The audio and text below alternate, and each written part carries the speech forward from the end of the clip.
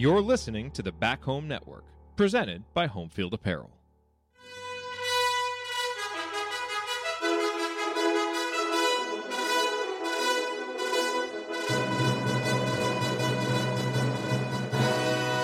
And welcome, Hoosier fans, to this week's edition of Assembly Call Radio, where each week we discuss the most important topics in the world of Indiana basketball.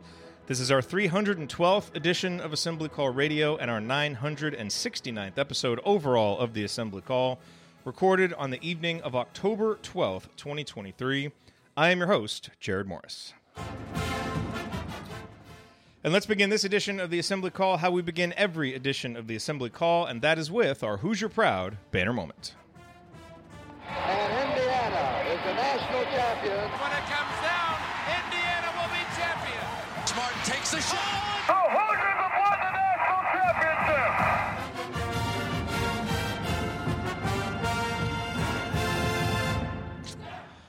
All right, so I think we all know what we want next week's banner moment to be, a commitment from five-star wing Liam McNeely, and who knows, maybe even another one from five-star lead guard Boogie Fland. Each is well within reasonable possibility, and I know you, like me, are anticipating their impending decisions with great enthusiasm and curiosity. But neither decision has happened yet, so this week's banner moment is going to focus on a couple of players who are currently Hoosiers, and who, I think, understandably in many ways, enter this season flying under the radar of many national, regional, and even local college hoops analysts. I'm speaking, of course, about Indiana's two Big Ten Media Day representatives and captains, Xavier Johnson and Trey Galloway. Now look, we all know the shortcomings each player has displayed during his respective time at IU. X turns it over a little too much, he can be erratic in his decision-making, on court and off, and his two-point field goal percentage, especially at the rim, is below average. Trey, too, has been erratic in his decision-making and production, and he only has one season out of three in which he's been a credible outside shooter. Both guys have also dealt with injuries, which may or may not end up being suggestive of issues to come this season. We get it, we know, all of that is true. But the reason for my off-season frustration about the conversations surrounding these two, especially X, is because I think it's been too heavily weighted toward the negatives. Each of these two guys also bring a lot of underappreciated tangible and intangible positives to the table. And I suppose it's our job to make sure folks who only look at box scores and KenPom pages understand this. They enter the season with a combined 8 years of college basketball experience. Together, they form one of the most dogged, determined, and capable perimeter defensive tandems in college basketball. And they're underrated outside shooters, combining to shoot 40.9% from three across 186 attempts when you include Trey's breakout junior season and X's 2 seasons at IU. And when you think back to Indiana's biggest wins over the last 2 years, their fingerprints are all over them, whether they were in starring roles or supporting roles. The Purdue wins, the win at Xavier, the win at Illinois, and many others. Not to mention, they provide the heartbeat for this program with their effort, competitiveness, toughness, and team-first attitudes. So look, are there other backcourts in the Big Ten that project to be better? Sure. Michigan State's, for example. And there are a handful of others around the country with better stats, more NBA potential, and that you'd probably be objectively safer placing your money on to lead their teams on deep NCAA tournament runs. But these are our guys. They're grizzled vets in a sport where that really matters. And they're more skilled and capable than many people want to give them credit for, especially if whispers of Trey's dominant play so far in practice are to be believed. So I'm excited to load up for the 2023-24 season with these two as our leaders. You may beat them, but you're never going to outwork or outwant them. And I'll build my backcourt around that kind of foundation any day of the week.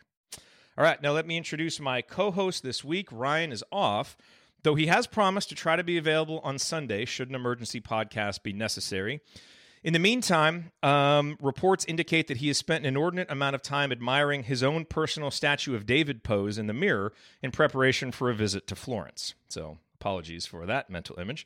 But here with me, he is the Steve Aird of Girls Youth Sports Coaching in Cincinnati, the president emeritus of the Robert Johnson Fan Club, and the world's most intimidating bracketologist. Ladies and gentlemen, it is Andy Bottoms. The best of youth sports coaching, you know that we got 'em. When it comes to analytic trends, you know he can spot 'em. For first-class bracketology, if you want the top, you gotta go bottoms. If you want the top, you gotta go bottoms. If you want the top, All right, Andy, you gotta go what is your bottom bottoms line on the last week in Indiana basketball? Just more build up as the season gets ready to start. You had media day. You've got a lot of different previews and rankings of all the teams coming out, all those different things. I know we'll talk about some of that, but I'll just get you excited for the season. I think listening in, particularly to some of the comments from Woodson and X and Trey on the Big Ten Network studio, not so much during the actual true media day portion of it, but when they were with Dave Repson, I think you listen to them and they're certainly saying the right things about teammates and who's had breakouts in the offseason. And I think even some of Woodson's comments pretty candid, as we've come to expect with him, that they got a long way to go. They're trying to figure out new pieces and how they want to play, but I think certainly if you want to, you can look through that and find some inspiring or optimistic things that come out of those comments. So, we're just a little bit closer to being able to actually see it on the court. But, for somebody like Woodson, who's not really going to pull any punches, going to kind of tell you like it is, think there's reason for optimism, reason for some of the bumps in the road that we've talked about in the offseason. And I think, his read for now on the team feels about right, given all the turnover and everything that's there. And so got a few weeks before that first game to iron some of those things out. But I think, like you said in the beginning, the two guys they've got that'll really be the leaders and have the ball in their hands the majority of the time are two guys who do have a lot of experience in this system. And so there's something to be said for that, to be a hopefully steadying influence while the rest of the guys kind of fill in around them. Yeah, well said. All right, also here with us, he's a longtime high school basketball coach in the state of Indiana, the founder of Delphi Bracketology, and a man who knows how to celebrate an epic victory in your rival's home gym. Shafino! That's right, ladies and gentlemen. It is the coach, Brian Tonsoni.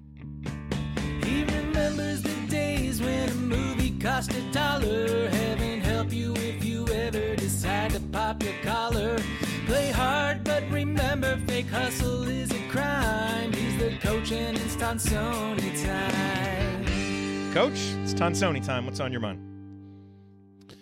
Well, I think I'm going to make a pledge tonight, fellas, that every time Malik Renew gets a double-double, I will be going and buying one of his burgers. And so I'm looking forward to tasting that. I don't know what the name of it is. Is it the Malik Burger or I think whatever? it's the Malik Yeah, Renew it's the Malik Renew burger. Yes. Yeah. The Malik Renew Burger. I will pledge a double-double. That's probably the significant moment of the media. I love going to media. I didn't travel to Minneapolis this year.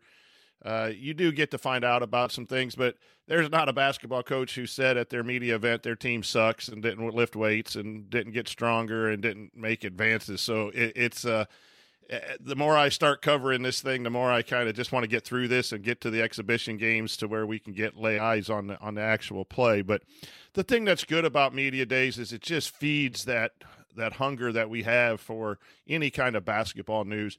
Trey Galloway looks just remarkably fit, and he looks focused. I don't know if that's such a thing. Coach Marlowe is salivating here in the chat mob as we talk about Trey Galloway's role on this team. And then I also want to give a shout out to volleyball for beating Purdue, for playing Nebraska tough, and really a shout out to all of the Hoosier fans that are filling Wilkinson Hall. What an atmosphere to see, and highlights, and the student body.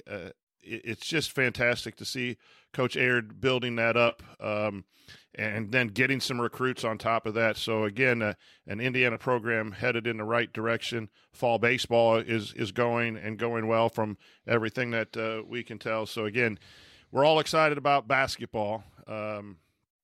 Ordered my floating head things, schedule posters today.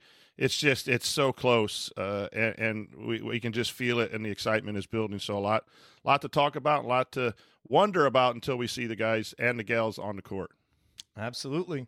All right, well, here's what we have in store this week. Segment 1, we'll go through our Hoosier headlines, congratulate our friends at Crimson Cast for hitting their 1,000th episode, and then also do a little recruiting reset here on, with some big decisions coming up. In segment 2, we're going to react to Big Ten Media Day and some of the preseason Big Ten polls. And then in segment 3, we will answer your questions in the mailbag. All of that coming this week on Assembly Call Radio. But first, let's talk about our presenting sponsor. Home Field Apparel, wear on for the team. That's right, ladies and gentlemen. This edition of Assembly Call Radio, just like all shows on the Back Home Network, presented by our friends at Home Field Apparel, where they have the largest collection of vintage IU apparel that you will find anywhere. And as you have probably noticed when you've been outside, the calendar is turning, the weather is changing, the leaves are changing color, and it's starting to become that type of weather when you can wear the crew necks again, you can wear the hoodies again. Coach, you seem to be wearing a Home Field Apparel hoodie. Auburn? That's an opponent. Auburn. What are you doing? I thought it was Virginia. No. Whoops. It's Auburn. It matches my sweatpants, and I know I'm an ugly dude, but I just have to match. I got some navy blue sweatpants on. I should have changed for the show. Well, you look incredibly comfortable, and that's the thing. You wear Home Field Apparel. You get to support, college sports teams, even teams that your team is going to be playing this season. And obviously, you're supporting a great Indiana-based company that came up through Kelly. They do so many great things, just for everybody that works for them and for all of us who follow them and who order from them. And now's a great time to go. If you want to get kind of an early jump on your Christmas shopping, go to homefieldapparel.com. You can use our promo code HOME23, and you'll get 15% off your entire first order. That is promo code HOME23 for 15% off. Homefieldapparel.com. They've got a little something for everybody, anyone who's a college sports fan. So go there. The website again, homefieldapparel.com. Wear one for the team. Okay. Before we get to Hoosier headlines, I want to take just a brief moment and make a short statement about the significant world headline that has hit very close to home for many of us, even if it is occurring thousands of miles away. And that is, of course, this week's savage surprise attack by Hamas on Israel and the resulting brutal ongoing conflict that is putting so many innocent civilians in harm's way, or unfortunately much, much worse. My mom's side of the family is Jewish. My business partner's wife was in Jerusalem when the attack occurred. Fortunately, she was able to return home safely, but those personal connections and others have obviously made it hard to focus on much else this week. I know the same goes for a lot of you. And even just in our little Assembly Call community and the IU sports community more broadly, there are connections to these tragic events, from our producer Ari to community members like Jim and Ethan to members of the IU content community like Eric Pankowski and athletes like women's basketball player Yarden Garzone. This has been a week of anguish and anger and sadness and fear and uncertainty. And we, all of us here at the Assembly Call, just want you to know that you are seen, you are heard, you're cared about and understood in so much as we are able to understand what you are going through. And while my personal connections are much more on the Israeli side of this conflict, at the end of the day, we are all human beings who just want to be protected, to be loved, and to be given the opportunity to pursue happiness and fulfillment. So it is not hard to condemn indiscriminate terror of any kind and feel great empathy and sorrow for any innocent person who is going through one of the most horrific experiences a human being can endure. We talk about a lot of silly stuff on the show, and it's a fun and useful diversion, but weeks like this one really put things into perspective. We are so very fortunate to have the luxury of spending 2 hours here chatting about a basketball team.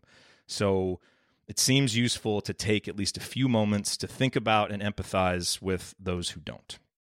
So, thank you, Andy and Coach and Ryan, for listening, or thank you everybody here for listening. Thank you guys for your support. And also, I just saw Ari texted me that tomorrow Hoosier Hysterics are doing a special episode with Yarden Garzone, which obviously will be one that'll be, very, very interesting to listen to get, their perspectives on this and much, much more. So anyway, just want to say that. Thank you for listening. And now we will make the most awkward transition in the history of the show and get back to talking hoops. All right, guys, I think we should probably start by congratulating our friends at Crimson Cast on reaching 1,000 episodes. I don't know if you had a chance to listen to their show that they put out earlier today. They kind of went through the history of their show, what got them started, all of that, and then kind of talk through, spend an hour, talking through the men's basketball team, and I know, look, we say a lot of things and kind of joke, back and forth with those guys, but I think I speak on behalf of all of us, and obviously I'll let you guys speak on this too. Just heartfelt appreciation for what they've meant for the IU, podcasting community. They've been a real example for us. We've looked up to them and tried to follow their example, and no one's done it better. No one's done it longer than those guys. And, if you've hosted a podcast, you know how special, hitting 1,000 episodes is. So, we just want to congratulate those guys because it's awesome. Make sure you listen to that episode. It's really, really good. Crimson Cast they're the best. They're the OGs. And so we're just really proud of them and really excited they were able to make that milestone. Do you, Andy, you want to say some words about? Yeah, sure. I did get a chance to listen to it today. And I think I'd heard bits and pieces of kind of how they started doing it, but they delved a little bit more into that at the beginning of the show. Got more in depth on the Egyptian hacker scenario that they have described on multiple occasions that lost some of their episodes to the annals of time. But no, just I mean, anybody who's talked as much about IU football as they have over those 1,000 episodes deserves kudos at the very least for doing that. But it was funny. They were talking through some of that. I remember I stumbled upon them in one of the first couple of Crean years, and have kind of stuck with them ever since, and really enjoyed their perspective and things like that. And I think some of the origin of what they talked about is a little bit of what kind of we talk about the same stuff. It's like I think I forget who said it, but it was like you're just kind of talking about basketball with your friend and other people are listening and some of that stuff. I think if we can emulate some of that, then all the better for everybody involved. But certainly enjoyed the episode. Good to hear them talk a little bit about the basketball season. Also probably good for them to have a bit of a diversion from talking about the football team and we go from there. But no, congrats to those guys. Awesome partners on the Back Home Network, or the Home Network, as Scott likes to call it. And, so happy to have them aboard and share the airwaves with them. It's always a good time. My favorite part of the episode, in addition to Scott's admission that he's never beaten Castlevania, was the trip down memory lane of the intense recruiting battle for Hunter Perea between Indiana and Central Michigan, which when you get to that part, really, it made me laugh. Coach, and then, by the way, I think Scott might have coined a new tagline for us. I'm going to play that audio in a second, but Coach, I want to give you a chance to say something about them too.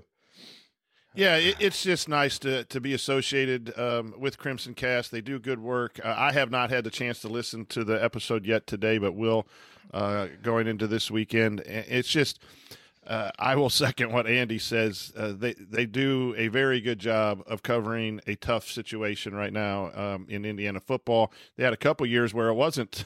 It was kind of fun to podcast about, and they just give a really good analysis. I think fair analysis of what's going on. So congratulations. It's amazing to hit 1,000 as a podcast. It speaks for the fan base that they have created, and the Indiana fan base that we like good information, and we like good people, and that's what Crimson Cast is all about.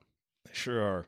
And obviously, what I've always respected is the way Galen has used his platform to give students opportunities to get experience and, to build their name and grow their audience and attention. And so it's great. So here's the audio. This is the part where, again, I think Scott may have coined our new tagline. I'm going to play this here real quick. And this is where they were kind of talking, Andy, about how their show was set up. And, it's great to just be able to go, talk with your friends, like you're just talking on the phone. Here's what Scott said. It's funny how life turns out, because now as you get older, you have kids. It's like, I think this works way better for our lifestyle than it's like, you and I talk privately, but I'll say just a little public. There's times where I'm like, man, I feel bad for Jared. It's like Tuesday night, Thursday, like they'll have 4 games in 8 days. It's like, man, that's tough. They gotta hop on and they gotta do it. But such is the life they picked. But no, I love doing this with you. It's been awesome. And let's get to 2,000, man. Let's go for 2,500.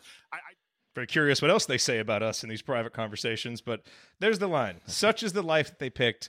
We are telling you all here in the offseason, remember this, when we inevitably complain about 4 shows and 8 nights this season, it's our damn fault, and we love it. So just tell us to shut up, because Such is the life they picked. yes, exactly. So thank you for that real talk, Scott. We appreciate it. Appreciate the reminder. Gentlemen, let's talk about recruiting. Liam McNeely is set to make his announcement on Sunday. We're not going to get into the whole scouting report stuff. If the announcement goes our way, we will have an emergency podcast. It's Sunday and there's no set time yet, so it's a little bit difficult to plan. As you know, we'll do our best to go live like right after the announcement, but we've got people coming over to do pumpkin carving, and there's some different things going on here on Sunday. So who knows if it'll happen right after. But if you want to kind of track what's happening with him this weekend, he and his Montverde team are playing in the Top Flight Invitational as the Florida Eagles. That's the team with Cooper Flagg, Derek Queen, Curtis Givens. They are favored to do very well in this tournament. Their first game is Friday at 10:45 Eastern time, late start, on ESPN+. They play again Saturday, and then they'll play Sunday at either 5 o'clock, 7 o'clock, or 9 o'clock, depending on how they do. The game will be on ESPNU if it's in the 5 or 7 o'clock window. It'll be on ESPN2 in the title game. Now, sometimes at these events, players have made their announcement, at halftime of the game or before the game. As soon as we find out word of when it'll be, we'll post it in the community. I'm sure I'll, tweet it, all that stuff. We just don't know yet. But the decision is expected to come on Sunday. And again, as I said in the banner moment, whether it was last week or the week before, I continue to feel confident approaching the decision. Nothing's guaranteed, but the fact that Kansas just got a commitment from Raquise Passmore, who is another wing, is kind of another data point that would seem to be in favor of Indiana, along with all of the Indiana players in his mentions on Instagram and other things. So a lot of signs pointing toward Indiana. Again, nothing set in stone. But Andy, do you have any thoughts as we approach finally the commitment of Liam McNeely and find out where he's going to go?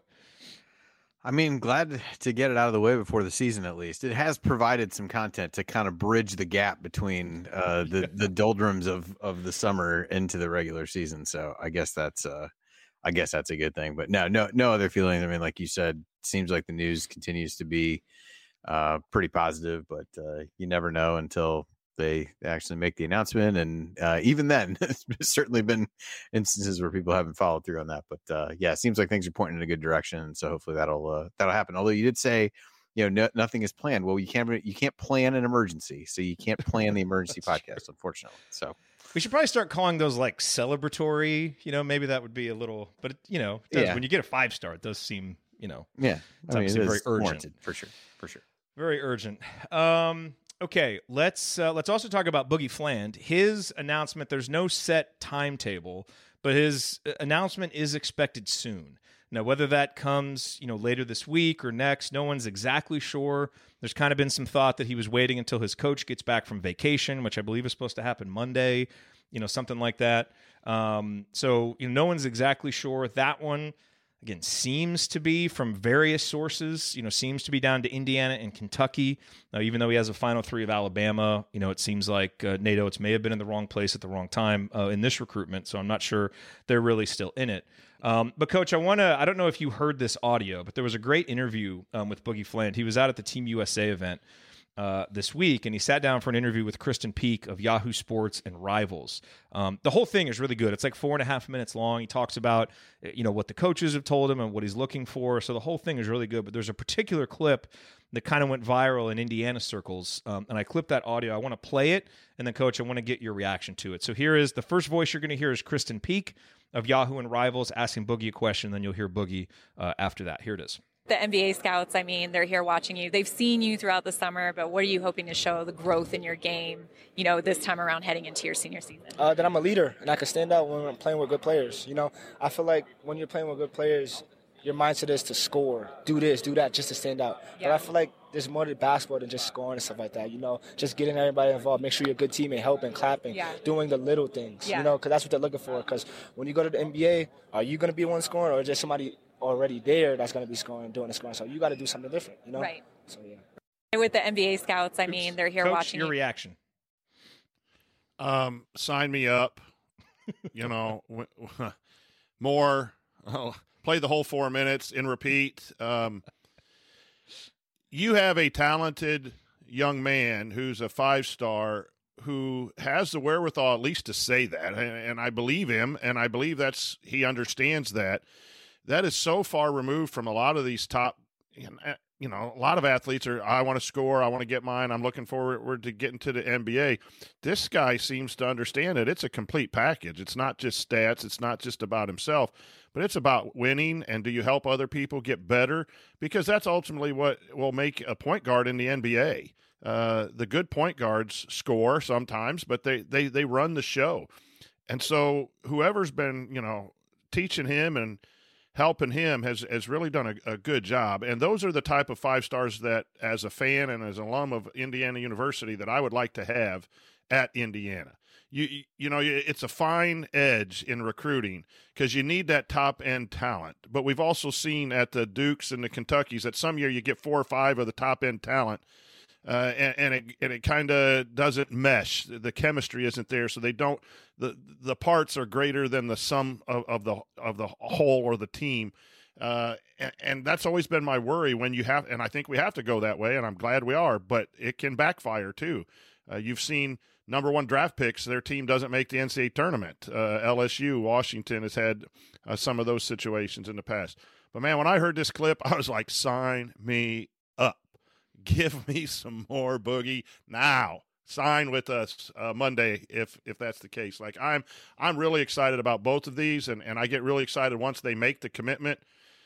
And he obviously has to live what he's talking about because words are just words, but you don't hear that an awful lot in the top era of basketball. And I think that's what makes, if he's there for a year or 2 years or whatever, that's what will make him. That's what made Jalen Hood-Schifino so good, and why everyone loves his 1 year as opposed to some others that have come through possibly at one and done at IU. The guy wanted to win, and he wanted to play good team basketball while he was here. So that I'm super excited about his announcement. Yeah, absolutely. Absolutely. And look, if things go according to plan, he's going to be playing with a lot of really good players next year at Indiana. And so I think just, hearing that mindset for a young player, the other thing too, Jeff Rabjohns, Adam Finkelstein of 24, I think he's 24/7, and others basically said, like, this isn't just like a one-time thing. This is who he is and who he's been for years. And it just all kind of was encapsulated in that soundbite. So I think really shows why the IU staff has been so high on him and why, he'd be a great fit here at Indiana. So those 2 decisions, again, Liam, we know when it's coming. It's on Sunday. Boogie, we don't, although there does seem to be an expectation that that could happen next week. So we'll keep you posted on that. As for Derek Queen, the other of the 3, there's not a timetable except, it seems to, I know, our buddy Rob Cassidy over at Rivals, posted that he was going to make the decision, before the November signing period. So I think he's got another visit to Maryland, his home state school, and so we wait to hear that. And I'm sure landing one of his best longtime friends, Liam, and a great point guard to get him the ball would certainly help Indiana's case. So we will keep you posted on those, but we are nearing the home stretch on those, and so we look forward to getting those decisions in. Just a couple other bullet points here. Coach already mentioned the floating head posters are out. Is this the first year they've done T-shirts? I've never seen the T-shirts before. Is that new? I think it's new. Yeah. Yeah, I don't know. I'm not sure if they did it last year, but you can go to Indiana NIL Store. If you want to look them up on Twitter, it's at Indiana NIL Store or indiana.nil.store, and you can go find those, order them. A portion of the proceeds goes to the players, so it is does support Indiana's NIL activities, but I know many of you have been waiting for those to come. So those are out and ready for you. And I just want to echo what Coach said. Congratulations to IU Volleyball on beating a ranked Purdue team. Speaking of Crimson Cast, episode 999 was an interview with Steve Aird and then assistant coach Rachel Morris, kind of talking about, his vision for what he thought Indiana Volleyball could be when he was hired several years ago.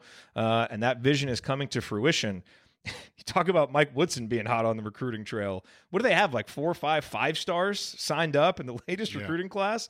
I mean, Steve Aird is building something special. Wilkinson Hall is rocking. And so definitely a bandwagon worth jumping on, because it really seems like something special is being built there. So congratulations to them, and we look forward to following their success moving forward. Okay, coming up on Assembly Call Radio, let's turn our attention to important Big Ten preseason matters. Big Ten Media Day and the release of the Big Ten preseason polls. We will react to those next. Stick with us here on the Assembly Call.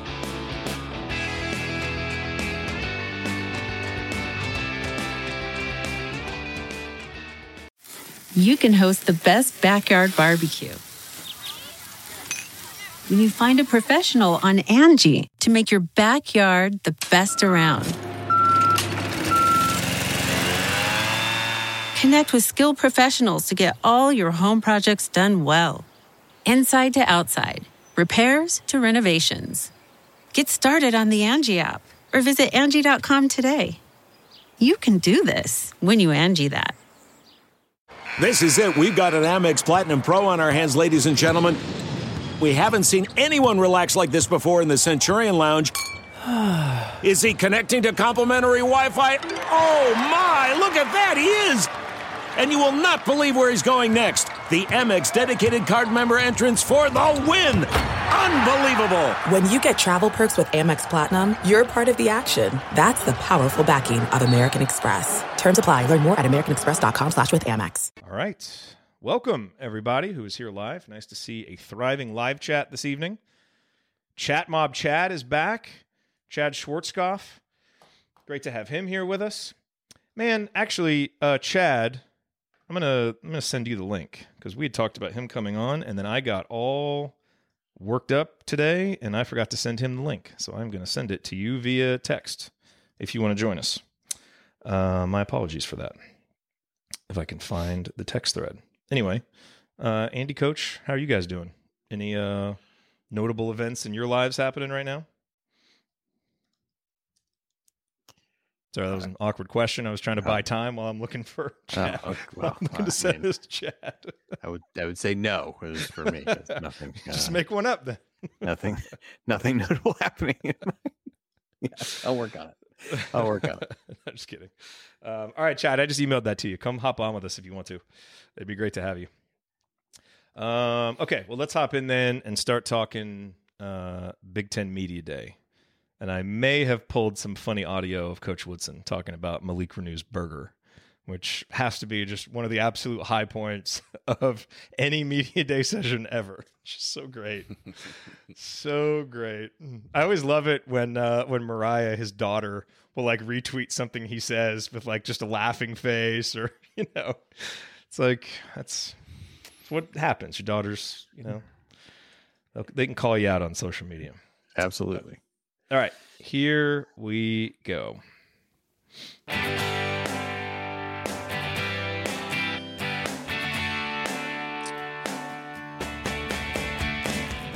Hi, this is Lily King. I hope you enjoy the show, but ask yourself, do we really need this much basketball talk for a swimming and diving school? Where do you think the candy stripes came from anyway? Go Hoosiers! Alrighty, thank you, Lily. Welcome back to the Assembly Call. I am Jared Morris here with Coach Brian Tonsoni and Andy Bottoms. And guys, the season is getting closer when not just Indiana Media Day happens, but Big Ten Media Day happens. You start getting the official preseason poll that comes out. And so we are going to talk about those because both those things happened this week. And let's start with some Big Ten media takeaways. Very curious to see, what you guys kind of took away. I would say the first thing that really jumped out to me was, Coach Woodson said, quote, "Make no mistake about it. I say it. You guys probably couldn't see it and didn't write about it enough, but losing Xavier Johnson last year was huge for our team. I mean, it hurt us." This was echoed by Trey Galloway. Coach, I can assure you, it was mentioned several times on this show. Maybe every show has been mentioned several times this offseason. We absolutely knew that. Everybody paying attention absolutely knew that. It is absolutely one of just the most brain-dead pieces of analysis about IU basketball that I've ever heard, that somehow that helped Indiana last year. It did not. It may have given Jalen Hood-Schifino and Trace Jackson-Davis the impetus to expand their game, but it did not help Indiana overall as a team, because of what it did for the defense. And Coach, that was really kind of the theme that I heard from Coach Woodson and from your tone setters, Xavier Johnson and Trey Galloway. This team's identity will still be defense. And I think, even losing your rim protector, Trace Jackson Davis, and kind of, a guy who'd been a bit of a defensive Swiss Army knife and Race Thompson throughout his career, having those two guys up top leading the defense is going to give you a defensive identity, and we know that's what Coach Woodson wants. Well, that's the identity, and that's what he wants, and then they have to execute it. The on-ball defense is going to be much better. I thought Jalen Hood-Schifino had a good year last year, but I thought he struggled at times guarding the bounce, especially the starting point guard or the main driver of the basketball for the other team. So I'm really excited. I think the defense will be improved in that area. I think together it's been an off-season concern of mine, Andy, that when you have so many new pieces and you have this fit of our best players being bigger, at the 3, bigger at the 4, those types of things, it's the positioning. Miller Kopp was constantly in the right position. Race Thompson did all the dirty little things defensively that kind of go unnoticed. So meshing that together in order to play and get back to a top 25 defense, I think Indiana KenPom was 24 in Woodson's first year and then fell to like 40 or 42 last year.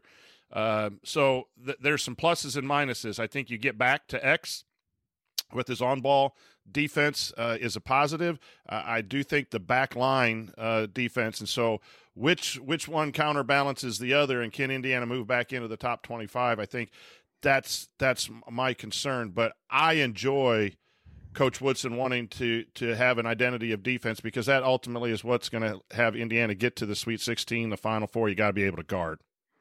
Yeah, and I think that continues to come up. Galloway, I think, brought it up in some of his comments as well, just about the identity of this team really being on the defensive end. I think that's probably not just paying lip service to what Mike Woodson wants to hear, I'm sure. But, I think you look at, again, as you said, some things may be tough to figure out early on in the back line, how those guys play together, how they play together defensively in particular. But I think you can paper over a little bit of that with a really good ball pressure on the outside. If you're able to really cut down on, really make it hard for guys to see, hard for them to get the ball where they want. And so having guys like Galloway and X should help with that. And maybe that perimeter, pressure and defense can at least give the other things time to catch up. Now, the flip side of that is, and I think you could probably make this argument a little bit about Jalen, although he got into foul trouble occasionally. I think he was in a position last year where probably couldn't be as aggressive defensively as he wanted to be, or maybe they needed him to be, because you're just trying to stay on the floor. And that's something that X has had trouble with over the course of time, trying to not get him in foul trouble. Everybody's excited about Gabe Cupps, but I think if you put him in a position where he's really having to play major minutes because X is getting handsy and finding himself in foul trouble and things like that. So he's got to figure out the way to strike the balance between being the disruptor that he needs to be and that he can be, while also making sure that he's staying on the court and not getting himself in foul trouble. But I think that'll be pretty critical. And but yeah, that's the potential downside of having a guy who's really aggressive and kind of a ball hawk at that position. As a coach, you can stress defense and coach defense and say your identity is defense, and then those things like foul trouble and too aggressive with your hands and the depth. When Gabe Cupps comes in and puts pressure on the ball, no offense to Gabe, but that's going to be different than Xavier, right? When you have, I think the backup posts are going to be pretty solid defensively, just from a physical standpoint, but the emphasis has to be there. But then it's got to follow with execution, right? You can, coach, as affect that only so much. And then we also have word, Andy, by the way, if you're watching live, Teddy has gotten up in the bedroom, and Jared had to go get him back to bed. So now it's just Andy and I for the time being. But there's some injuries popping up, Andy. Kalel Ware missed a pro day with a shoulder that he hurt in practice. Caleb Banks has a groin injury, and then Walker sprained an ankle. How do you read that when hear of these injuries early. They're bound to happen when you get guys on the floor and you're working. You're going to have injuries. I don't think any of them are major where you're going to miss time yet, but as we get excited about this season and the depth, and I read that on the run sheet, I was unaware of that until this afternoon. What goes through your mind when you read that? What are the concerns injury-wise and depth-wise for this team as we know it right now? Yeah, like you said, I don't think any of them seem to be major things at this point. I think Ware's struck me as mostly precautionary, at least based on kind of what they said about that. I think the one of those, dependent upon the severity of it, that could linger a little bit, is the Caleb Banks one. Walker sprained ankle, should be able to get back at it, but with the groin issue with Caleb Banks, depending upon what that is, don't want to rush him back. So it's something that lingers throughout the season. And I think it really calls, into play. This team, didn't use that extra scholarship, which I think is fine given the way that they were, recruiting. But you're down that, and Ja'Kai Newton seems unlikely to be able to contribute from a health perspective. So you're, not as deep as you'd probably like to be. And in some ways, we always talk about, how are you going to find minutes for all these guys? Like, you don't necessarily want injuries to be the thing that sorts out how you get minutes for people. While it might make it a little bit easier on you from a coaching perspective, it's not really what you want to be the driver of that. So, hopefully just minor stuff as they really get going, and certainly have faith they're going to manage it correctly. But I do think it calls into question, all three of these guys are frontline players. I know with Banks, he can play the three a bit as well, but good to have depth, because you still got, even in this scenario, you got a Malik Renew and a Peyton Sparks and Mackenzie Mbako. You've got some guys still there, but while we feel good about the depth in some ways on this team, like, it only takes a couple injuries for you to start to look at that a little bit differently as you go. But again, I think a lot of this hopefully is just precautionary and kind of early season stuff they'll be able to shake off pretty quickly. And more so than worrying about games, for me as a coach, worrying about practice for those guys getting up to speed in what you want to accomplish this year, but then also in helping each other get better. Appreciate all the walk-ons, and we have a few new walk-ons that we'll get familiar with. But you want the best going up against the best in practice, and when they have to sit out, then that takes away some of the quality of your practice. So hopefully these injuries are just minor, and there's only a couple missed practices. Right now, we'd like to welcome Chad Schwarzkopf to the show. Chad, a long time we haven't had you on the show and talked to you. How are you doing, and how are you feeling after media days, Big Ten media days, and your Indiana Hoosiers? Pretty good about Indiana. Thanks, guys. Thanks for having me on and everything. Had to wear Ryan's hat for him, show that he's here in presence and everything. I mean, between you and Richie, you really probably going a little bit over the top with some of the support of Ryan, but that's fine. I won't be as grumpy, or I won't rant as much as he does, though. I promise that. No, media day was fun. Always good to get a little insight from the players and just see them because it's our two captains. I mean, our two captains out there representing the team and everything. Always the fun little tidbits and little things that they do on the outside. I don't know if you've mentioned this yet, but if we ever get to Trey Galloway, we need to ask him to explain why he knows Leonardo DiCaprio. Evidently, he's got him. He's the most famous person that he has in his phone. I don't know if you saw that media day, little behind the scenes thing. That's very interesting. I guess we can't really take him serious too, because Trey Galloway is known to be a little bit of a jokester too. So that could have definitely been a joke from him. Also learning that Coach is pretty oblivious to the NIL doings of the players, unaware that Malik has his own burger, and slightly disappointing that he's eating hamburgers. Although, yes, Malik has definitely trimmed down in the offseason and gotten his body in better shape, mobility and everything wise. But just this little bit of insights here and there, but there's always a slight bit of disappointment from some of the media days as well, because it's coach speak, it's media right. speak, so you don't get a lot of that extra insight and stuff that the juicy stuff you'd like to hear. So we started off with defense. Let's turn it to a little bit of offense, Andy. Coach has said multiple times and at media that he's still trying to figure out what they're going to do offensively. Your thoughts about the offense heading into the season and what we've kind of heard from the media reports. Yeah, it's interesting. I agree with Chad where you get so much coach speak on some of these. Woodson isn't. I mean, he'll weave some cliched stuff in there, but he does feel like at least gives you a little bit of something. I thought, that was one of the things talking about offensively on the Big Ten Network interview that he did, and just kind of talked about, we ran more pick and roll than straight post ups, last year, and just kind of how he said there'll be different ways that they play, and really reiterated what I think a lot of us had thought. In terms of, they played the way they did because they had Trace, and that was really what gave them the best chance to win. May or may not be how he really wants to play, although he was pretty quick to say we're not going to get away from having guys post up, but did seem to at least suggest there'll be a little bit more variability with what they do offensively and have some different options just given the personnel this year. So, and it's one of those things where he's kind of saying the right thing. I think everybody from a fan's perspective at the end of the season said, it's been awesome to have Trace, great career, love watching him play.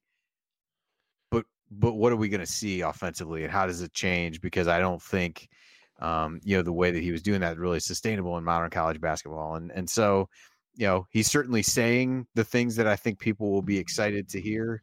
What remains to be seen whether that happens on the court. But I think, given the personnel, some different lineup combinations it can play, being able to spread things around a little bit offensively does seem to suggest we'll see more of that. But we'll see when the rubber meets the road, how much he wants to deviate from some of those kinds of things. But that was, and it seemed like he's still trying to figure that out. I think he said that even coming in when he started, spent tons of time on getting things right defensively. That's always been his priority. That's what he's talked about. And I would guess this year with so many new faces, not really all that different. He's spent a ton of time trying to get the fundamentals and the things that they want to do defensively in place, and then we'll move to offense. And so probably something we'll see evolve over the course of the year. It's just interesting to see to be able to see here soon what he does mean by playing a different way or with the talent. They were 90th in offensive efficiency his first year, and then moved up to 28th. Was that what we did, or just because you had a couple pros who played outstanding basketball? But I did like the comment to Chad that he said that they're likely to shoot more threes. I think that's in relation to what you were talking about, Andy. And I also, I don't know who said this or what report that I saw that, boy, Mbako can really shoot it. Boy, that would be really good if that was actually what happens this year at that 3 spot, because if he can shoot it, and I don't think he has to be Miller Kopp shooting, but if he could shoot and have that role plus the athleticism to drive it, to post it, that gives a lot of flexibility for the coaches at the 3. Chad, your thoughts on offensively and things that you might have heard in that media about the fact that they're just still trying to figure out what they're going to be doing here offensively this season. Yeah, I mean, you kind of alluded to that there is coaches speak, but I do like that, again, that Woodson is very blunt with it and saying that he's figuring things out. But to kind of continue on what you were saying with the 3-point shooting, I think that's an exciting and different thing we're going to see this year because of hopefully what Mackenzie can do. There has been plenty of tape and film that we've seen at Oregon and as well in some high-end tournament situations where Ware has been able to get out and make a few threes. So that's going to be interesting as well. Not to mention the big leap that Trey had from the previous year in the offseason to what he did last year from the 3-point range was considerably increased. And then what we're hearing from people, I think just either it was today or yesterday in an interview, Xavier Johnson was talking about how much improved he's seeing Trey. So I think Trey, and as well, we know this as well, is that this is his very first healthy offseason to improve as well. So I think we've been concerned leading into this summer about the 2 position and what that's going to be. And obviously you guys spoke a little bit earlier about the depth to that. But I think with what Trey's going to be able to bring and those other outside guys and just X getting better, I think the outside shooting is going to be a lot more prevalent this year. And I think Coach even said that we're going to, or somewhere I remember seeing that we're going to take a lot more high volume of threes this year. Justin in the chat says he can hear Jared singing a lullaby. We actually asked him, and he sings the fight song to Teddy. So he's still with us in spirit on the show, singing the IU fight song, trying to get Teddy to go back to sleep, and so he can rejoin the show. But fellas, the media then votes on their players, the all preseason Big Ten teams and those types of awards, and then obviously gives out a 1 through 14 ranking of the team. Our Indiana Hoosiers were picked 6th in the Big Ten this year. We've seen a wide variety of predictions. I think I've seen everything from 3 down to 11 by various people. I think those two numbers are the extreme. But Andy, how did you take Indiana being 6th by the media in the Big Ten preseason poll? Andy, sorry. It's certainly reasonable. I think when you look, and we've talked about this all offseason, there's a pretty wide range of outcomes for this team. And so if you end up putting them toward the low end of that, the tier once you get past Purdue and Michigan State, I think anywhere within that, there's not a ton of difference. I've kept track of a handful of the predictions that have come out and kind of averaged them out. IU averages out right about 6, just behind Wisconsin, at least in the few that I've looked at. And what you've really got in the ones that I've tracked is you got Purdue a unanimous number 1, Michigan State a unanimous number 2, and then you've really got Maryland and Illinois seem to be most commonly mentioned in the 3-4 range, and IU and Wisconsin most commonly in the 5-6 range, and then there's ever so slight gap between them and Ohio State, and then you drop a little bit to like a Northwestern and Iowa, Rutgers from there. So no huge qualms about it. If you picked them 3rd, you're definitely taking the really optimistic, things come together really well tact, and if you pick them closer to 6th or 7th, you're probably being a little more pragmatic about it and maybe being more conservative in that way. So no huge surprises really for me within the order that they had the teams. It didn't seem like. Ted, your thought in the order where Indiana fell at 6? I think that makes sense. As we've kind of debated it all, and you've seen on Twitter, on all the different boards and everything, there's too many questions right now with this Indiana team until we see them on the court. And it just depends on what kind of Hoosier fan you are. We run the gamut of pessimist to optimist, and the optimist will put you at 3. The pessimist will put you at 9, 10. So 6 sounds about right with the current numbers and facts and things and questions, numerous that they are, that we have as about this team. So I lean myself personally more towards the optimistic side. 3 seems a little tough. I'll put them about 4. But like you said, it's going to possibly be, until things are worked out, another year in the Big Ten where it's going to be pretty thick in the middle. So little game swing here and there.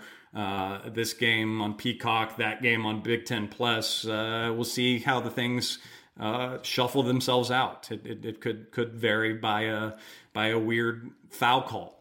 Could be the difference between 4th place and 6th place in the Big Ten. So there's going to be a very minuscule factor of error that's going to change that middle ground of the Big Ten, I think, this season. And we saw that last year with Northwestern, the last game. If they won, they were the 2 seed. If they lost, they were the 9 seed.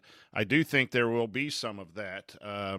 I think the tier system, Andy, that you talked about, I think that's kind of the best way to look at it.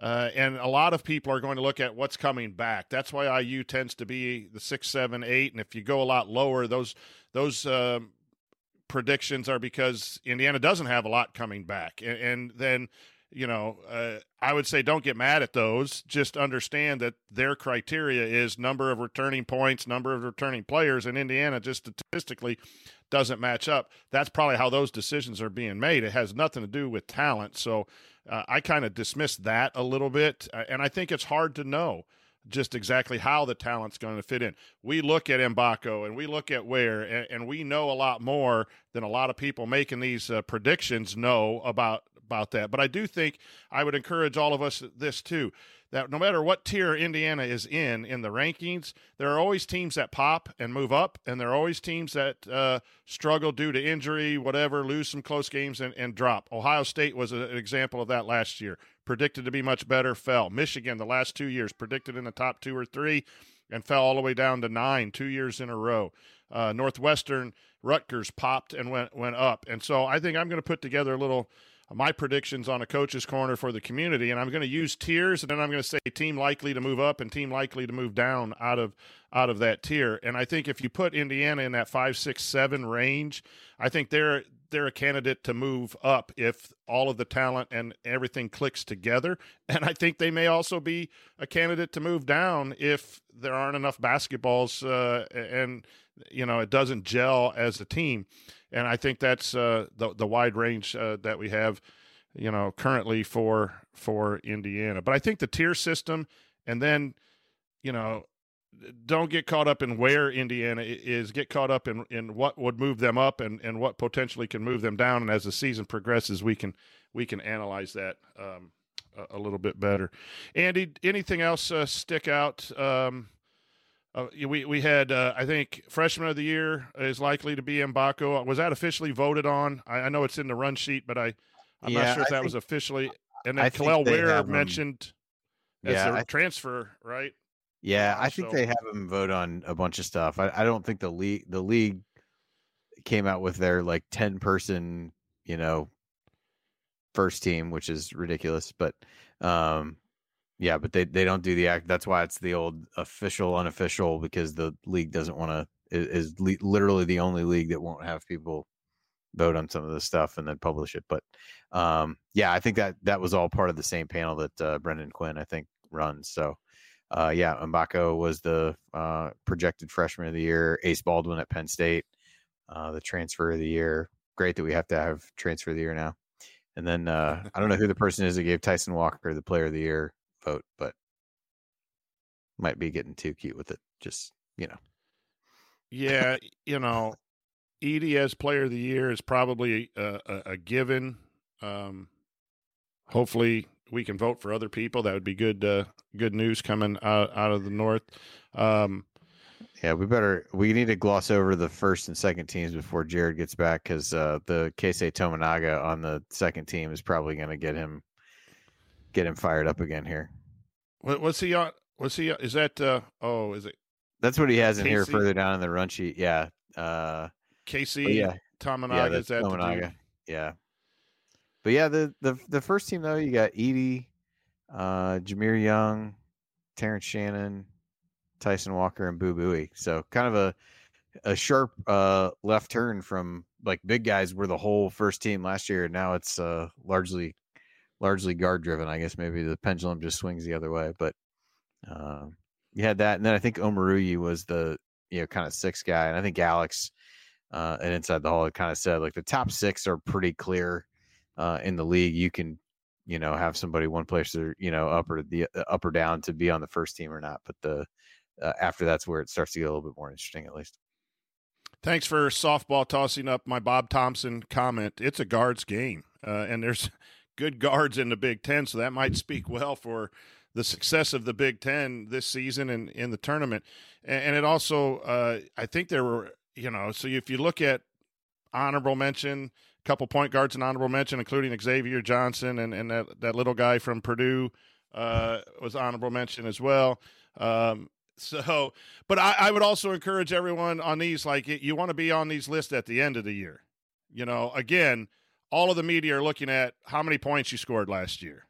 Some of them may look at the defensive statistics, but they're looking at how many years did you play, what did your team do, and how many points did you score last year. And that's why X doesn't get a lot of – I'll defend Jared here a little bit on X, but we don't know about X, and neither does all of the media, and that's why they would put him as the fifth, sixth guard in the Big Ten. So then I kind of like that because I think X is a competitor. I think he's going to get pissed off at all that and want to go out and play the type of basketball that'll move him up to be one of the top guards. As Jared will fill in, Jared believes he should be on the first team.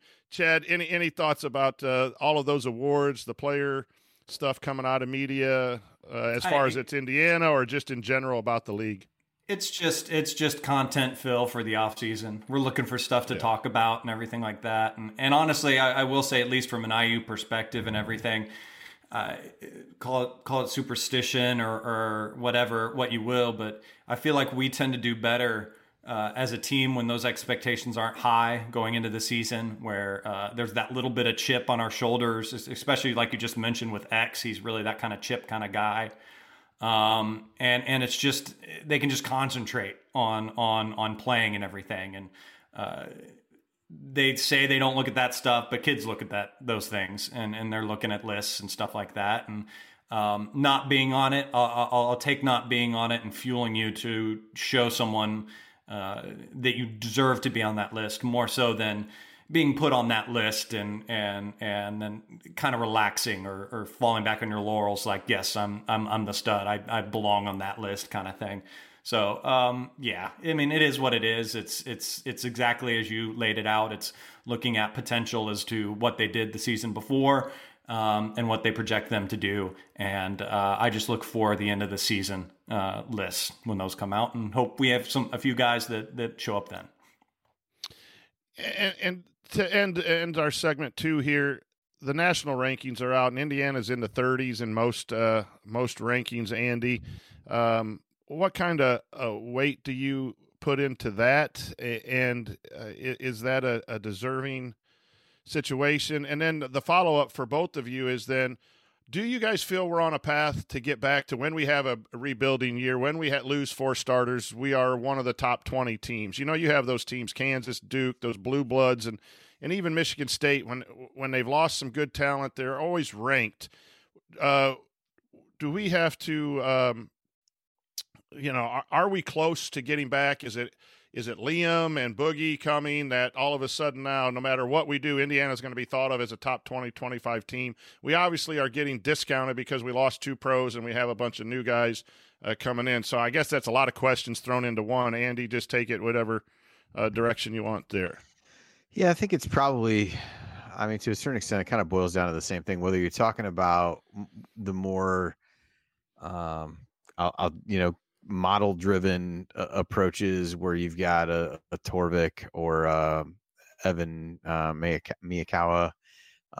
His came out today. They're 31st. I think, those things are building. While it is looking at your team this year, there's a historical component that has to go into there. The same thing will hold true when KenPom updates and comes out. And some of that is you've got 2 years of Mike Woodson.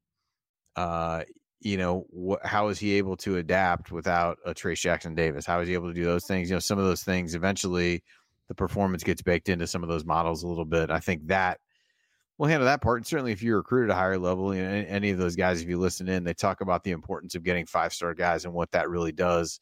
Kind of the weight that they give that in their models. And I think a little bit of the same thing holds true to the more, human opinion based ones where you're looking at what ESPN has or a Fox Sports or CBS top 25 and 1, stuff like that. I mean, I think there's still a need to kind of demonstrate, all right, Mike Woodson can win in different ways with different kinds of teams and different personnel. And I don't necessarily blame anybody for maybe being skeptical in those scenarios. He's had very specific kind of team for 2 years and has made it work to his credit and has made adjustments in a year like last year to his credit. But I do think there's a little bit of that element as well. I know the guys at 3-Man Weave are ones that I really look at a lot because they watch so much. When they did their countdown, I think IU was 30th, which ultimately feels about right. And Coach, you bring this up a lot when we're, talking through bracketology things on here. You're like, that's an 8 seed. Does that feel about right? Probably. I think I forget who. I think Jared put it in here. I think in the Almanac they had a preseason bracketology. They were a 9 seed. I think in Lenardi had another one out this week. I think they were at 9. Maybe they were 10 in that. They were 9 or 10, right in that range. So kind of feels about right when you look at the questions and some of those kinds of things. So no qualms for me about it, really. Chad, your thoughts on the preseason rankings of the Indiana Hoosiers? I think it's the same thing as the Big Ten. It's, again, just people not knowing what the questions are, and then Andy kind of hit that second part of your question, or maybe it was the third or fourth or fifth. I don't remember part. But just kind of, it's again, I think that just comes down to Woodson. They got to see that when you have a good amount of players and starters and a percentage of your points leaving, he's got to prove it not only as a coach, but as a recruiter that he can replenish that inside and out. And a Liam and a Boogie and a Queen will definitely do a lot to push it that way. And I don't think we are talking about then, if we have that talent, then obviously you could talk about being pre-ranked next year. But I don't think that just that affords him moving forward a high ranking. I think he's got to put a few more years under his belt before he really gets that nod. And we've also kind of known, and again, this is falling back on the laurels of insane Hoosier Nation that we are, national media and a lot of those polls and stuff, Tarvik and all the analytic polls aside, IU's not up there in their brains anymore. And IU has to do a few things to shake that tree and get in their eyes a lot more and be considered in the offseason and remembered and everything.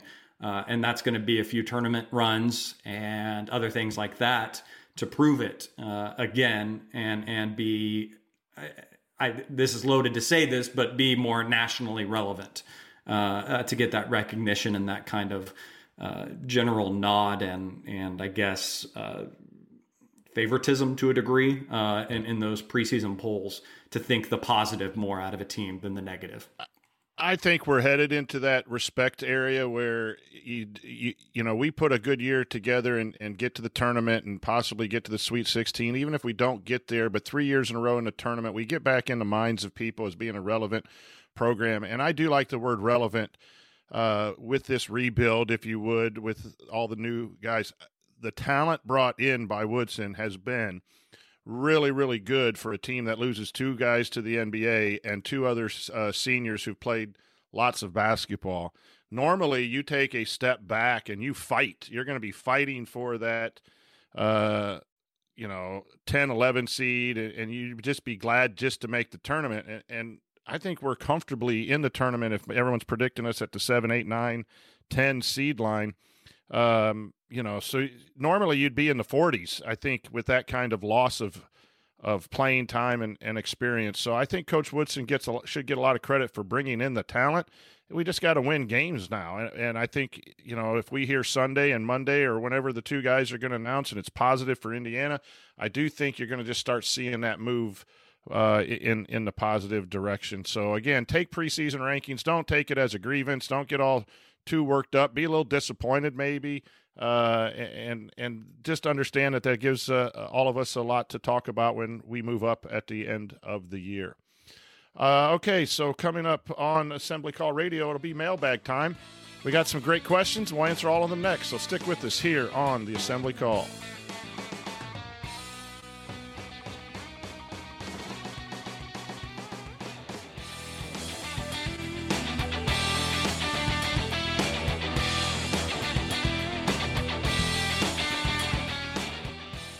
We're driven by the search for better.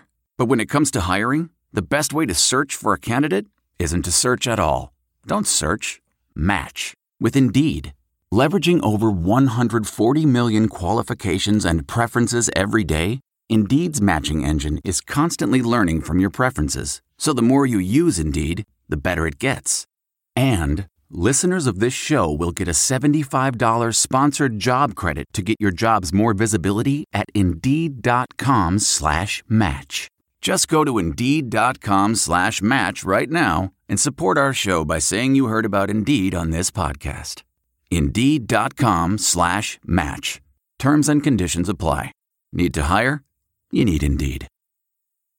Okay, it's time to commit. 2024 is the year for prioritizing yourself. Begin your new smile journey with Byte, and you could start seeing results in just 2 to 3 weeks. Just order your at-home impression kit today for only $14.95 at Byte.com.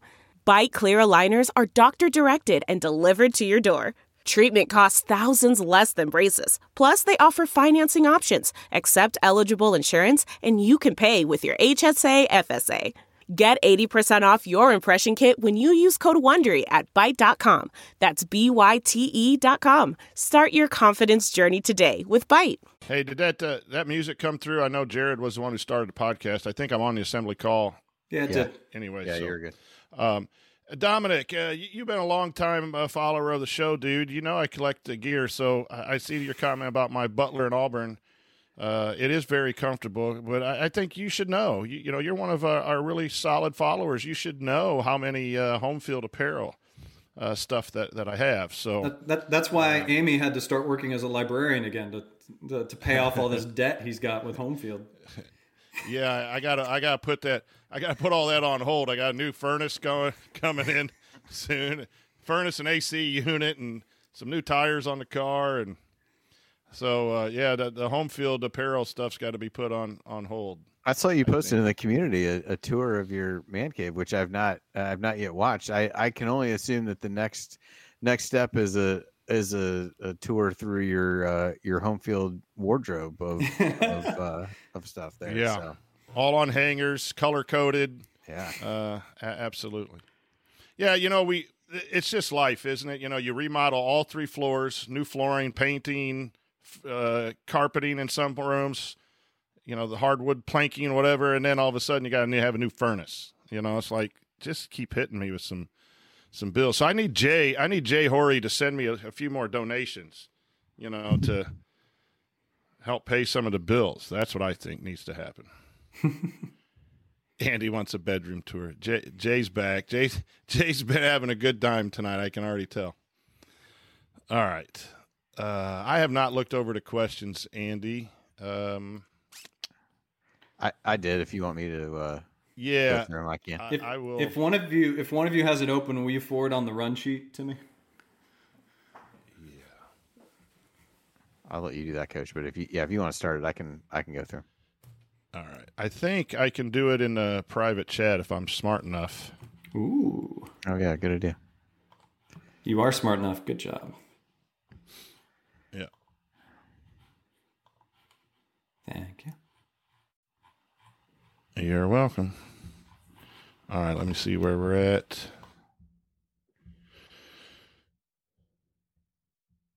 All right, let's go forward. All right. Here we go.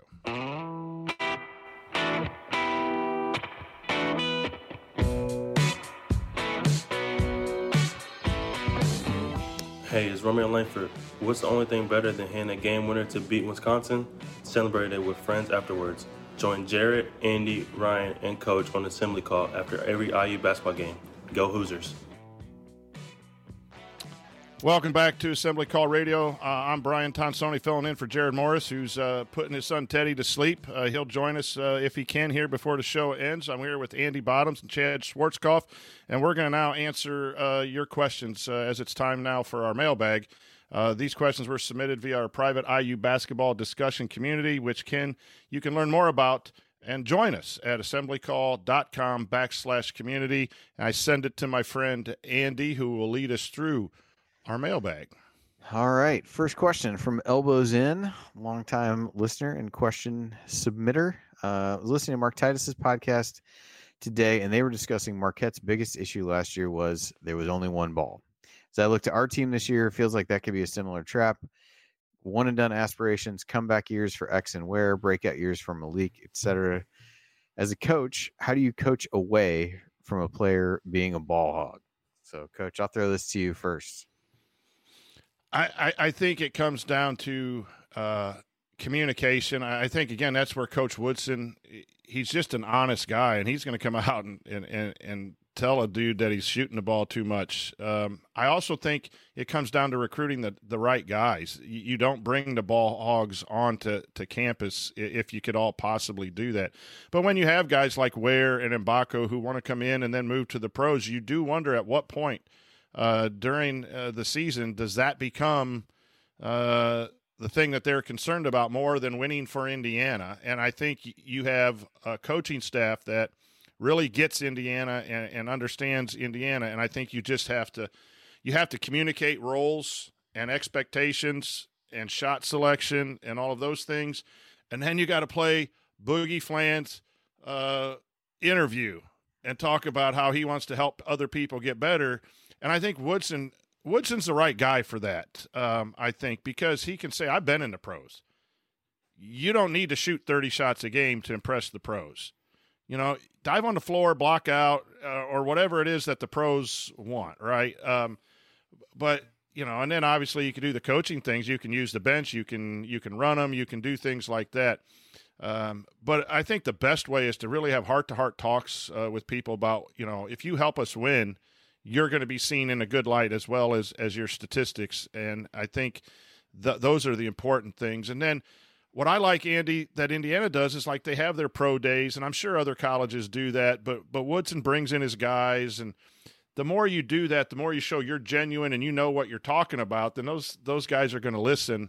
And I think that's the best way to do it as opposed to traditional benching or those things. But it's a fine line because you want a guy confident. You don't want anyone afraid of shooting, right? If you have a good player who's afraid to shoot, that's just as bad as someone ball hog as well. So it's a fine line, that shot selection coaching. And that's why I tell people now who want to go into coaching, get a psychology major. I think that does more to you than watching any coach talk about shooting or drills is learn how to motivate young men to be their best and to accept their roles. I think is the toughest job coaches have to do, but I think it's vital.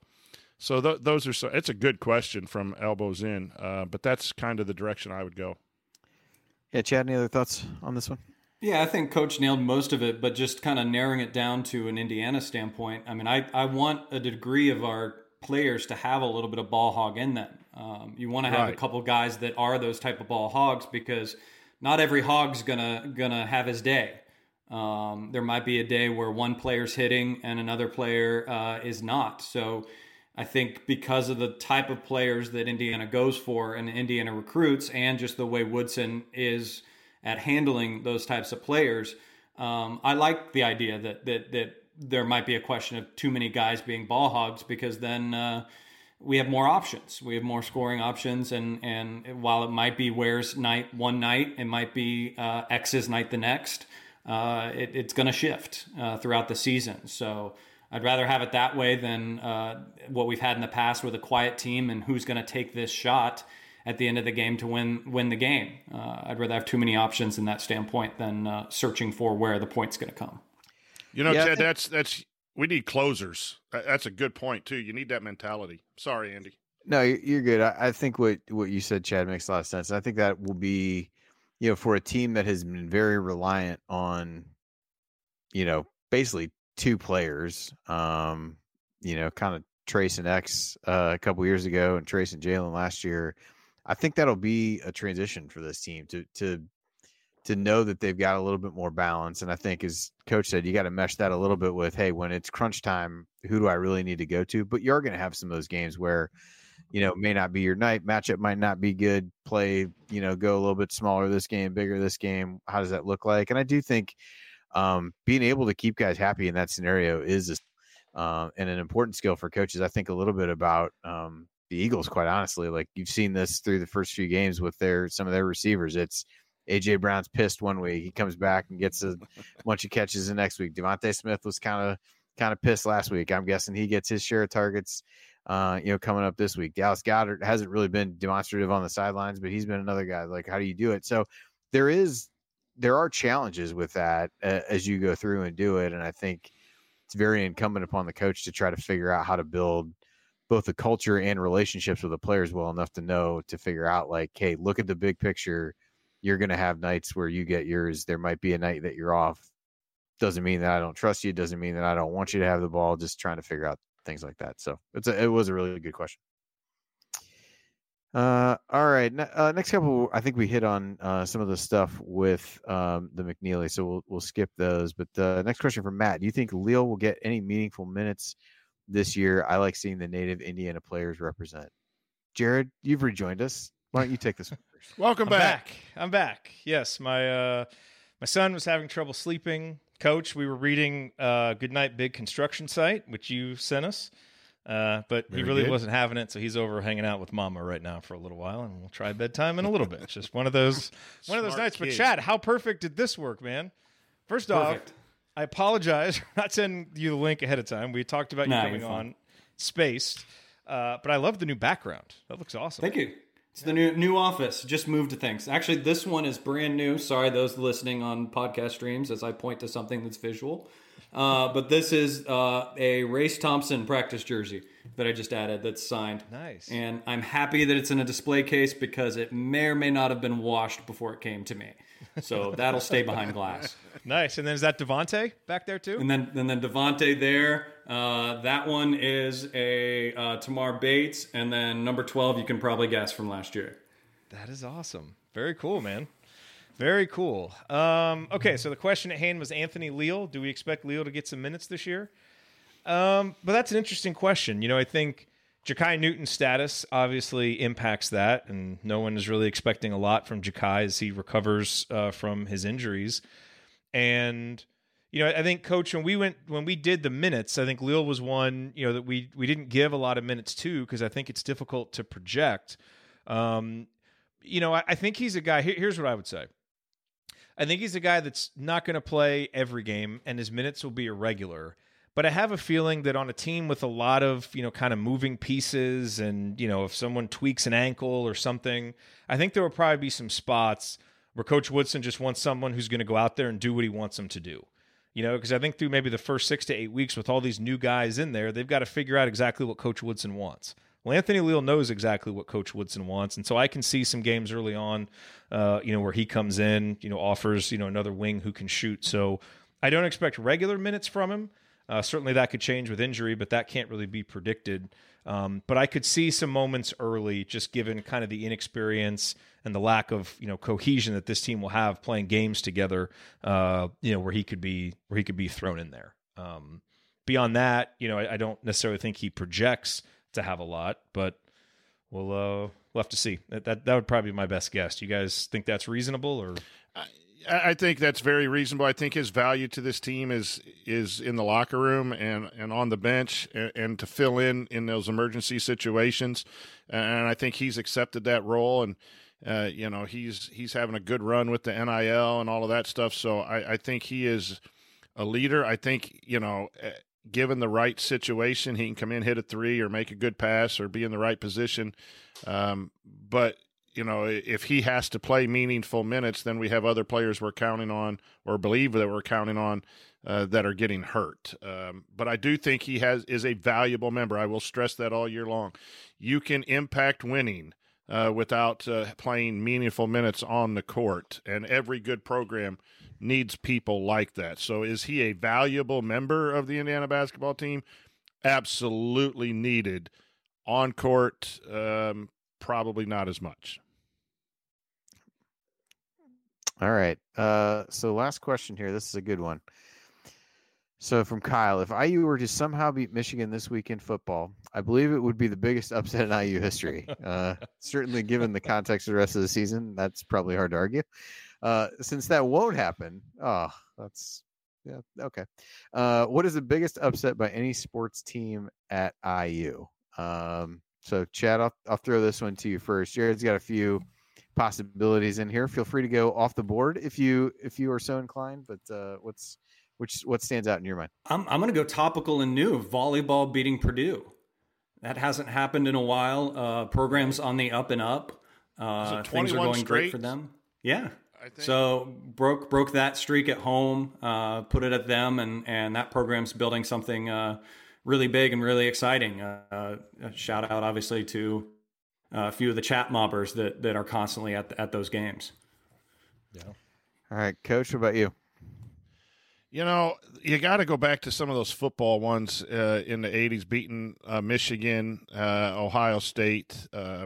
I will personally take the 14-7, I think it was, score over Michigan in 1987. 14-10. In attendance. What's that? 14-10. 14-10. I don't remember because I was having a hell of a time. I had a wine flask full of non-wine of like bourbon on top of a couple kegs at the tailgate, and it was rainy and it was misty, and Bo Schembechler was crying because we were too loud, and they tried to take a timeout and calm the crowd down, and Billy Reiser blocks the punt. That to me is going to be the ultimate memory. Was personally there. I will also throw out the one, Jared, you have on the run sheet. I think IU baseball in 2013, yes, they won the regional and had some pros on it, but anytime you go into a powerhouse Florida State and have to win 2 out of 3 and go to the College World Series, so Indiana comes from, a long, long rebuild in baseball and then finds themselves in the College World Series in 2013. I think that was a good choice to throw out there. But those two stick in my mind. Yeah. There's some basketball ones that are good too. Man, that Michigan game was great. I was at that one too, in the stands up with my mom. You were probably the person she was shielding me from. Absolutely. When you walked by me in the parking lot, she kind of covered your eyes and your ears. Yeah, I had a T-shirt on that said "Bone Bow." And it was really graphically inappropriate. I still have the shirt in the garage. I was going to save it. It was great. How great that Bo Schembechler was complaining about the crowd noise at Memorial Stadium for poor little Michigan. Go away. Yeah. Just give me a break. Look, the first one that came to mind for me was right back there in the 80s, the darkest day in Ohio State football history, beating Ohio State 31-10, the Brian DeWitt's game. Earl Bruce famously called it the darkest day in Ohio State history. Down the football offices, Coach Mallory had that framed up like by his office. That was such a great game. Andy, when I saw this question, there were 3 people I immediately wanted to go to get ideas: Jeremy Gray, Ken Bykoff, and Chris Williams, IU Artifacts, because I knew they would have some great ideas, and they did. And they mentioned a lot of the ones that that we've already talked about. And Jeremy had a really interesting point, which was, the history of IU sports, it's not as much filled with upsets because you've got these super dominant programs. Basketball has always been so good, so there aren't many opportunities for upsets. Soccer, there's never an upset. Swimming and diving, there's never an upset, And then football, unfortunately, has had a couple, but oftentimes hasn't been able to get over the hump. But, some of the ones, and the baseball one, was one that they mentioned. One of the ones that Jeremy mentioned that I thought was really interesting for basketball was not just a game, but a season. And it's Indiana winning the Big Ten title in 1989, that famous stretch where Jay Edwards was just hitting game-winning shot after game-winning shot in a Big Ten with the Flying Illini and eventual national champion Michigan. And that, of course, is a season, you think back to that Michigan win when Coach Knight just going crazy celebrating after Jay hits the shot. And I thought that was a really good one, to win the Big Ten that season. So that was a good one. And then the other one that a lot of us who were in school at the time will always look back on fondly was the win over Duke in 2002, which, that Indiana team obviously was a Big Ten, champion and ended up going all the way to the final game. But that Duke team, I'll remind you, I think is still the only team, aren't they, Andy, to be number 1 in adjusted offensive efficiency and defensive efficiency in KenPom history. And Indiana beat them in the Sweet 16, obviously in a game that we all remember. So that one certainly has to be up there. And the comeback that they had to, make to do it as well. Yeah, I think the fact in that game that nobody thought they were going to win to begin with, and then they dug themselves a massive hole.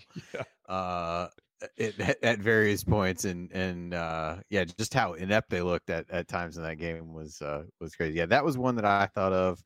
The 2 football ones that you already brought up are the 2 football ones that came to mind. That Michigan game, I remember being there. The weather was just kind of miserable, kind of cold and rainy, and but I even at 9 years old, I was like, I don't want to leave. My parents talked about leaving, and I didn't want to leave, and to this day, it's the only time. It was the last time that I was. I guess till the COVID year was the last time they'd actually beaten them. So yeah. So that one was there, and the Ohio State one for sure. And I think to some extent, the Ohio State one probably means more to me now, living in Ohio and just being around like the culture of Ohio State football, if you will.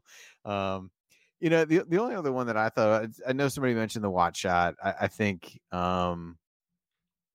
Obviously in name was an upset, and it certainly was unexpected, but I would probably put that behind the Duke one. This was just an unexpected one, and IU was a 1 seed, so you can't really say this was an upset, but it was more of just a surprise. But I still go back to that IU UNLV game in the Final Four in 1987, where it was like, I don't know that it was an upset the way they beat them. I think it was an upset it wasn't an upset that they beat them maybe, but an upset in terms of how they beat them. But yeah, that's a good one. That probably doesn't really qualify in the true sense of what the of maybe what the question is asking. Wasn't But the it's a good score one to the remember, Ohio? The Ohio State football game 31-10 or something. You could tell all of them. I'm forgetting scores. And then the next season we just beat the hell out of them.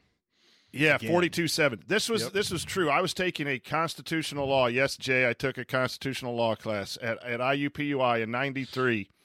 And there was a court case that said plaintiff had spray painted 31-10 on a building or a car in Columbus, Ohio, and somehow had been arrested, and then they went through the appeals process and everything, but it was a case law that I had read and had to comment on in this class, and I just started cracking up when it said Columbus and it said spray painted the numbers 31-10 on. So some Indiana fan got busted for spray painting the score somewhere in Columbus, Ohio. What was the final ruling on that case then, Coach? I don't know. Final ruling was IU beats Ohio State at football. You do whatever the hell you want. That's right. That's right. You're not held accountable for your the actions. IU win exception. Very much now, however, looking forward to late night debates about constitutional law between Coach and Jay, replacing debates about Brad Underwood at this year's meetup. That'll be great. Hey, I'm practicing. I'm practicing for this week's meetup. Not law, to be clear. Not law, but drinking and arguing with Jay. I'm getting ready. By the way, the only other one that I want to mention, we should mention the 84 win over North Carolina. That was obviously a huge NCAA tournament win over a team with Michael Jordan that was loaded with pros.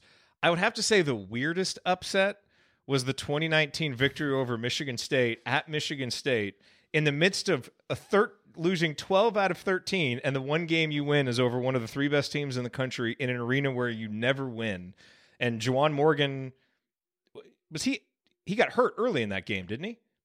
Isn't that the game where he got hurt early and had to leave the game in the first half? Duran came in, and I think his shoulder. Yeah, Duran played really well. Justin Smith was awesome. Romeo wasn't efficient, but made some big plays. Al and Devontae hit a bunch of big shots. That was just the most absurd. I didn't even know what to do in the postgame show. It's just like, what do we do with this? But that was a great one. That was a really, really good one. I bet that's one that someday Tom Izzo will just sit back and be like, how the hell did I lose that game? No, he's just going to continue muttering Justin Smith to himself over and over again, who somehow was a Michigan State killer. Yeah, that's true. That's true, too. Yelling Justin about transfers and who knows what else. Yep. All right. That is it for the questions. And so I guess that means that is it for the show. And so that is going to do it for us on this week's edition of the Assembly Call. If you want to see us do the show live, join us at assemblycall.com on Thursday nights for the live broadcast of our Assembly Call radio recording. Thank you, as always, to Bob Thompson for producing our music. Thank you to John Ringer of rigdesign.com for designing our logos. And thank you, as always, for listening. We'll be back to talk IU hoops again with you, well, hopefully Sunday, but definitely again next Thursday. Until then. Take it from me, Robert Johnson. Keep your elbows in and your eyes on the rim. And go Hoosiers.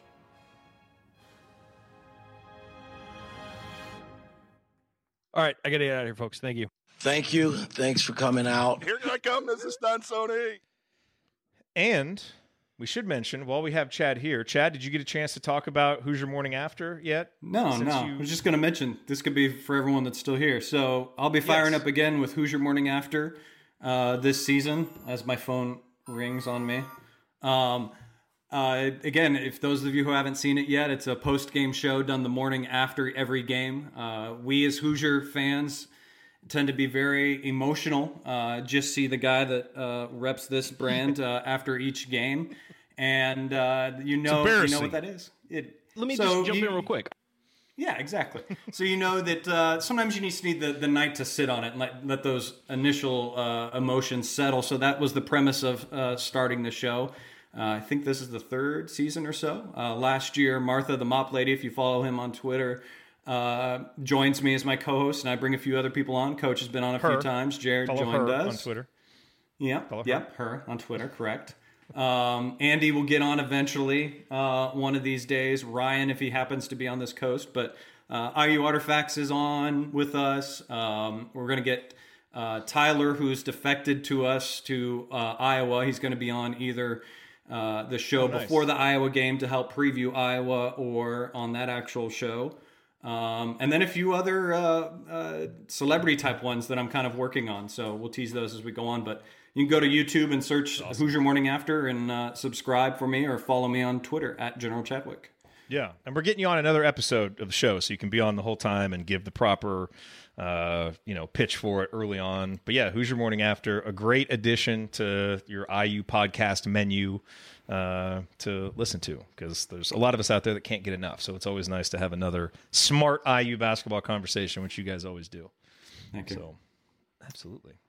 Oh, okay. So by the way, I miss having Tyler on the beat. It was nice hearing him with Alex. Although it's still jarring to see him like tweeting stuff about Iowa football in my timeline. I'm like, what the heck? I have hovered over that unfollow button so many times, and then I'm like, no, I can't. It's such great content. And you know why? When he starts tweeting about Caitlin Clark, you're probably going to find yourself. I can punch it. That'll be the breaking point. But yeah, for now. Okay, speaking of Tyler Tashman, so I teased this earlier, and I wasn't there to play it during Media Day. Absolutely one of the greatest moments in Big Ten Media Day history is Tyler Tashman asking Woody about Malik Renew's burger. If you haven't heard this audio, it's incredible. I have it right here, the whole thing. So let's listen here real quick. He has like a burger at Big Woods. Have you tried it? What is that? Like Big Woods, a restaurant in Bloomington. Like through an NIL deal, he has his own burger. He has his own burger? Yeah, like named after What the hell he shouldn't be eating burgers? Is it a veggie burger or something? No, it's got bacon and cheese and stuff. Oh, so you telling on him then? No, I thought you knew about it. I didn't mean to get him in trouble. No, I didn't know about it. Oh, okay. I go to a few spots in Bloomington to eat. I don't know about all the other places. I guess the burger's working. I guess it's working. Well, yeah, his body fat's down and he's trimmed down, so that hopefully he's not eating too many of them. About Malik improving his body. I am clipping so many individual little snippets from that to use for later. Just perfect. What's so I did not great realize from that was Tyler who had set him up for that Tyler, question. But that's outstanding. What's so great about it too is that it gives you a glimpse into why these recruits fall for Woody, because he lets his media guard down, and you get to just really sense how Woody is. But Tyler, I think we're all going to curse him because he's such a good writer and a reporter, and he's going to find that Caitlin side that's going to make us all fall in love with him and hate him even more in some way. So I have an admission to make. I decided something this offseason after last year. I'm done with the Caitlin Clark hate and like being annoyed by it. She's such a phenomenal player. I just want to enjoy it. I know it's annoying how she gets over promoted and all that stuff. And I'm waiting until AC After Dark. So hopefully no one's listening as I say this. And check back during the season, because I'm sure I'll get annoyed and I want to beat her. Don't get me wrong, but she's done a lot for women's basketball to help raise the profile. And I really just kind of want to enjoy watching her play because she is a phenomenal player. And so I'm going to try this year to not get so worked up about the other stuff that she has no control over. Yes, some of her antics can be a little bit annoying, but I kind of just want to enjoy the great basketball player that she is. That was hard to get out, but that's how I'm feeling here in the off season. You guys First thing when you have a problem, no one's going to support me. Okay. Are you just pulling a Ryan and trying to get everything on record so you can say in the future that you were right? Is that what we're doing here? That would be a very Ryan thing to do. Time has proven me right on virtually nothing. But seriously, I just she's a great player, so just want to enjoy watching her play. That is inarguable. And beating her, got to beat her. Should have beaten. Hey, shout out to our chat mob today. Really good conversations from the start to the end. I was peeking in on it, and they, we appreciate. That Jay guy got a little bitter in there at some point, though. Yeah, it went downhill once Jay joined, but besides how'd that, he beat the filters? I don't know. I thought we blocked him. Yeah. Although he is trying to get Connor to print the Bone Bow shirt, so I mean, he is trying to do some good in the world in there. So there's all is not completely lost. My other idea for a shirt, if we get Liam, Boogie Fland, and Derek Queen is a shirt that just has a silhouette of the 4 coaches walking like in somewhere that says the trip was good. Kind of like the kick was good, but in honor of their trip, all 4 of them to go see those 3 guys. If we land them all, the trip was good. I think actually with that shirt, Andy, I think I overheard from Connor that Jay's going to start an offshoot called Home Alley instead of Home Field, and it's going to be all those kind of off-the-cuff shirts.